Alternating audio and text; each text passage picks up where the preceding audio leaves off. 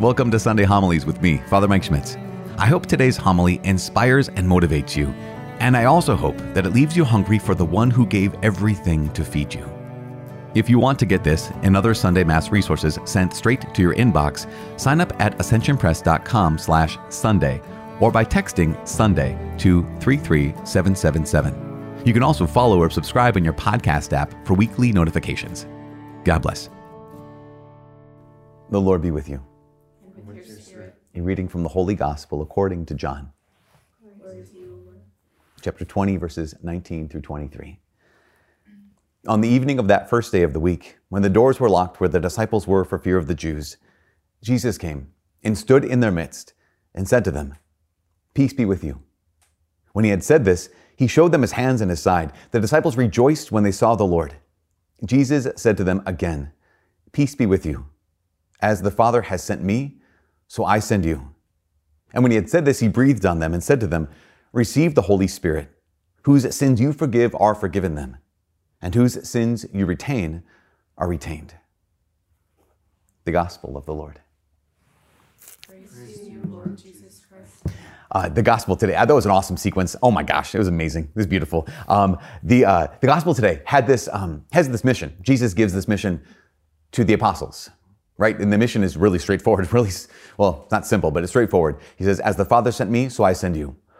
As the Father sent me, so I send you. This is the call that Jesus gives to the apostles. You know, today on the Feast of Pentecost, it reminds me at least, of last week, the Feast of the Ascension, where Jesus gives the Great Commission. Right? To the apostles, he says, "Go therefore, make disciples of all nations, baptizing them in the name of the Father, Son, and Holy Spirit, teaching them to observe all that I've commanded you. Behold, I'm with you always until the end of the age." That's called the Great Commission. So here in the Gospel today, in John's Gospel, we have this mission. He commissions them, right? "As the Father sent me, so I send you." And at the end of Matthew's Gospel, there's the Great Commission. And that's for every disciple, to go into all the nations, to make disciples of all nations, to go everywhere throughout the world, make disciples of all nations, baptizing them in the name of the Father and of the Son and of the Holy Spirit, teaching them to observe all that I've commanded you. The Great Commission. In fact, the third example is, again, last weekend at Ascension, Acts chapter 1. Today we heard Acts chapter 2. In Acts chapter 1, Jesus says, okay, now stay here, basically, stay here in Jerusalem, and you'll receive power. He says, you'll receive power when the Holy Spirit comes upon you, and then you will be my witnesses here in Judea, here in Jerusalem, throughout Judea and Samaria, to the end of the age, to the end of the world. I think this is fascinating because here's Jesus who gives them a mission. Here's a call. And then he gives them the power to complete the mission. This is the thing this is the mystery of the Lord. And this is the goodness of how good God is. That for every one of our lives, there's a call. For every one of our lives, there's some kind of mission. And for every Christian, the mission is exactly the gospel, which is go make disciples of all nations. But it's not just, Jesus doesn't just give us the mission. He always gives us the power to complete the mission. He always gives us the strength to accomplish the mission. On their own, think about this. On their own, the disciples could not do anything. On our own, we couldn't do anything. I mean, think about this today, the mission today in the gospel. Jesus says, "As the Father sent me, so I send you." Okay, what was he sent to do? Well, he was sent to heal the sick. He was sent to bind up the wounded. He was sent to set captives free. He was sent to bring mercy to the world. These are just the apostles. They can't do that. But immediately, what does Jesus do? He says, "As the Father sent me, so I send you." And then he breathed on them and said, "Receive the Holy Spirit. Those whose sins you forgive are forgiven. Those whose sins you retain are retained." He doesn't just give them the call. He gives them the power to actually live out the call. He doesn't just give them the mission. He gives them the strength, the gifts, whatever it is that they need to live the mission. And today on the Feast of Pentecost, here's the Great Commission. Go and make disciples of all nations. And today on the Feast of Pentecost, God pours out the power to accomplish this mission. So this is the remarkable thing, that every one of us, every one of you, we all have a mission. We all have a call. There's some great work that the Lord God has for you. And that's some of that is just what you can do and what only you can do. What all of us share is this Great Commission to actually make disciples. The Great Commission to be able to bring the gospel of Jesus to the world. And we look at ourselves and it's like, I can't do that. And the answer is, we're right. If you say, I can't do that on my own, you're right. Because Jesus doesn't just give the call, he gives the power to live out the call. He doesn't just give the mission, he gives the strength, he gives the gifts to accomplish the mission. And so what does he expect? What he expects is that we would use the gifts.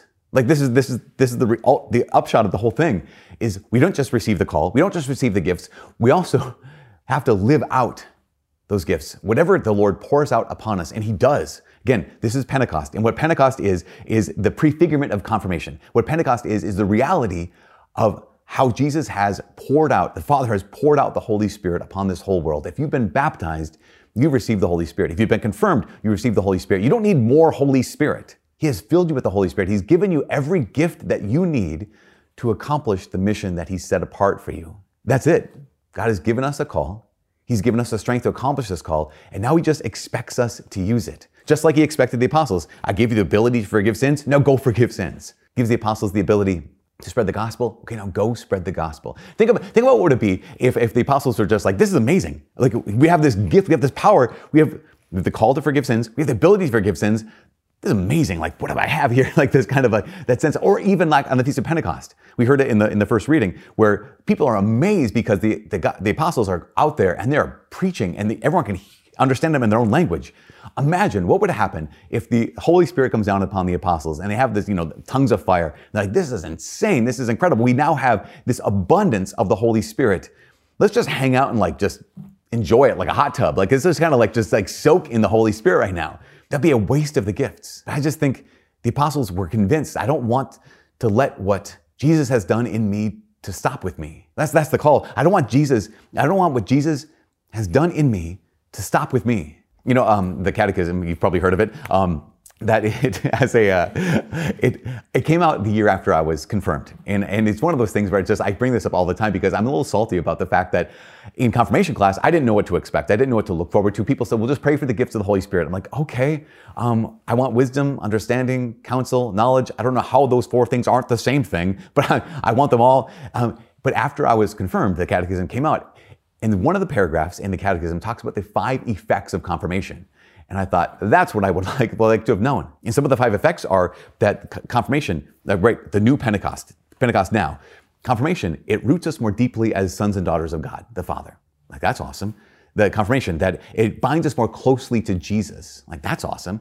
Confirmation gives us an even greater abundance of those spiritual gifts that we received at baptism. Like, that's awesome. All these gifts, we unite us even more closely to the church. Like, all those things are awesome. Here's what God has done in you.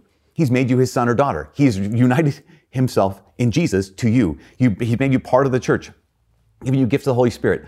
Those are all things that Jesus has done in you.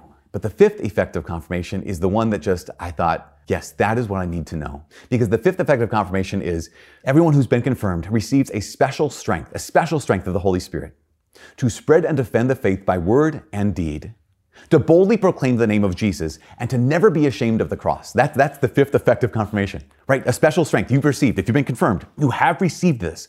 Because the call is what? The mission is, go make disciples. And Jesus has given you, in confirmation, the power to live out this. Why? It's a special strength of the Holy Spirit to spread and defend the faith by what you say and what you do, by word and deed, to boldly proclaim the name of Jesus and to never be ashamed of the cross. The question is not whether or not God has given the gift. The question is, am I willing to use it? The question isn't, has God called me? Is there a mission for me? No, there is a mission. There is a call. The question is, am I willing to actually go out? Am I willing to let what Jesus has done in me just stop with me? Are you willing to let what God has done in you just stop with you? Question, do we believe that people are worth trying to save? Because that's what's at stake, right? Here's the Great Commission, go make disciples so that people can know my love, so people can they can be my sons and daughters. That's what God wants. Do I really believe that people are worth trying to save? Or am I willing to just let what Jesus has done in me stop with me? Years ago, I came across a man named Penn Jillette. You know Penn and Teller. Penn and Teller. They're kind of a comedy magic duo. They're hilarious. They're great. Penn Jillette is a pretty outspoken atheist. But at one point, he made this video. He went back to his hotel room after one of the shows, and he just kind of recorded this on his computer, and he posted it online. And he described this scene. He said, he's kind of processing this online, essentially, and he posts this video where he says, so this interesting thing happened to me tonight after the show. There was this man, after the show, he goes and meets people in the lobby and just greets them and they photographs and autographs and all those kind of things. And he said, there's a man who's standing there. He's really respectful. He's waiting. I recognized him from the show the night before. The man had come back. And after everyone was gone, he just came up to him. He said he was really respectful, really kind. He said he was a really big man, which I think is funny that he pointed that out multiple times in the video, because Penn Jillette's kind of a big man too. And he just said, Mr. Gillette, I love your show. I think you're incredibly talented, and I love what you do. The whole thing, it's incredible. And then he just said, I know you don't believe in God, but I'm a Christian, and I just want you to have this. And he handed him a little Bible, like maybe like New Testament, Psalms and Proverbs kind of a situation. And Penn Jillette's sitting there in his hotel room, and he said, this guy, he was so respectful, he was so kind, he was so polite, he wasn't weird, he wasn't crazy. He even said that. He said, I'm not crazy, I just want you to have this. And Penn Jillette's sitting there, and he's saying, you know what? Some people could think that's rude, or that's mean, or that's horrible. I can't believe this Christian's trying to proselytize you, or trying to evangelize you, whatever this is. And he said, I don't think that. He said, you know what? I'm convinced that God doesn't exist. But he went on to reflect. He said, but if you're a Christian and you're really convinced that there is a real heaven and a real hell, if you're a Christian and you believe that there's such a thing as eternal life, that's possible, he asked, how much would you have to hate someone not to tell them that? He said, so I'm not offended by this man, because this is a real Christian. He's actually living out his faith. But that's that question. If I really believe that there's a real hell and a real heaven, if I really believe that Jesus is the Lord, how much would I have to hate someone not to tell them that? John Paul II, he pointed this out. He pointed out that the opposite of love isn't hate. So the opposite of love is use, or the opposite of love is indifference. I think a lot of us were like, no, I don't hate anyone. I'm just indifferent to them. Do I really believe that people are worth trying to save? And how about this? Not just strangers, not just anyone, but how about the people who are closest to me? A couple of years ago, we had a young woman on our campus. Her name is Michaela, and Michaela, awesome student, so great. She was part of this community, and her first year, second year, third year, she just kept growing and growing. And she was one of those situations where she was like, yeah, God has done something incredible in me. Her senior year, she was kind of like just a little resistant to some stuff of like, what's going to happen after college? What are you going to do with all the good things God has done in your life? At one point, she went to a conference called Seek. It's a focus conference. And she wasn't going to go to this conference because she was like, no, I've already been there 3 years in a row. I don't need to go a fourth year. But at that conference, God did something. No, God had already done something in Michaela's life. He'd already changed her life. But at that conference, Michaela was convinced that what God had done in her couldn't stop with her. And one of the things that he did was just kind of crack this open, this love she has for her little brother and little sister. And she, I don't know if you've ever tried to share the gospel with your siblings. It doesn't always work the best. And she's like, her little brother and little sister were going off to college pretty soon. And she's like, I want someone to be able to reach them. She's like, I've done what I can as an older sister. But then she thought, you know what? There's someone else's little brother, someone else's little sister is going off to college. And maybe if I can be there for them, someone else will be there for my little sister. Someone else will be there for my little brother. So Michaela became a focus missionary. She was assigned to Air Force Academy for the last few years, and it's just been incredible opportunity, incredible challenge, but the incredible reality that Michaela has come to that conclusion that I don't want to let what Jesus did in me just stop with me, but I have to start. And that's for all of us. And this is the last thing. We have to start. And the question is, where do you start? One of the reasons I love how Jesus in Acts chapter 1, before Acts chapter 2, with the Holy Spirit coming upon the apostles, Jesus tells the disciples how to start. He tells them, when that Holy Spirit comes upon you, here's how you start. When you receive that power, that dynamite power of the Holy Spirit, and you're witnesses, here's where you start. He says, start here in the city of Jerusalem, then Judea and Samaria, then to the end of the earth, then the rest of the world. Basically, Jesus says, start where you are. Just start at home. Like start right now. And that's the thing. So often we think, well, we'll have to go to Calcutta, have to go to Cambodia, have to go to wherever the other place is. But Jesus says, no. Just start where you are. It's one of the reasons I maybe brought up before, but there's kind of a couple mottos that float around Newman here at UMD. And one of the mottos is see a need, fill a need. And it's not just a motto that gets people to vacuum the floor. It doesn't get them to vacuum the floor, but it's supposed to. But it's a motto that is supposed to get us a vision for how to live. That if I see a need, I want to fill a need. If I see a need, maybe that's the mission. If I see a need, maybe that's the call. If I see a need, there's someone who's hungry. Okay, maybe I'm the person who can feed them. If I see a need, here's someone who's lonely. Maybe I can be the one who can be their friend.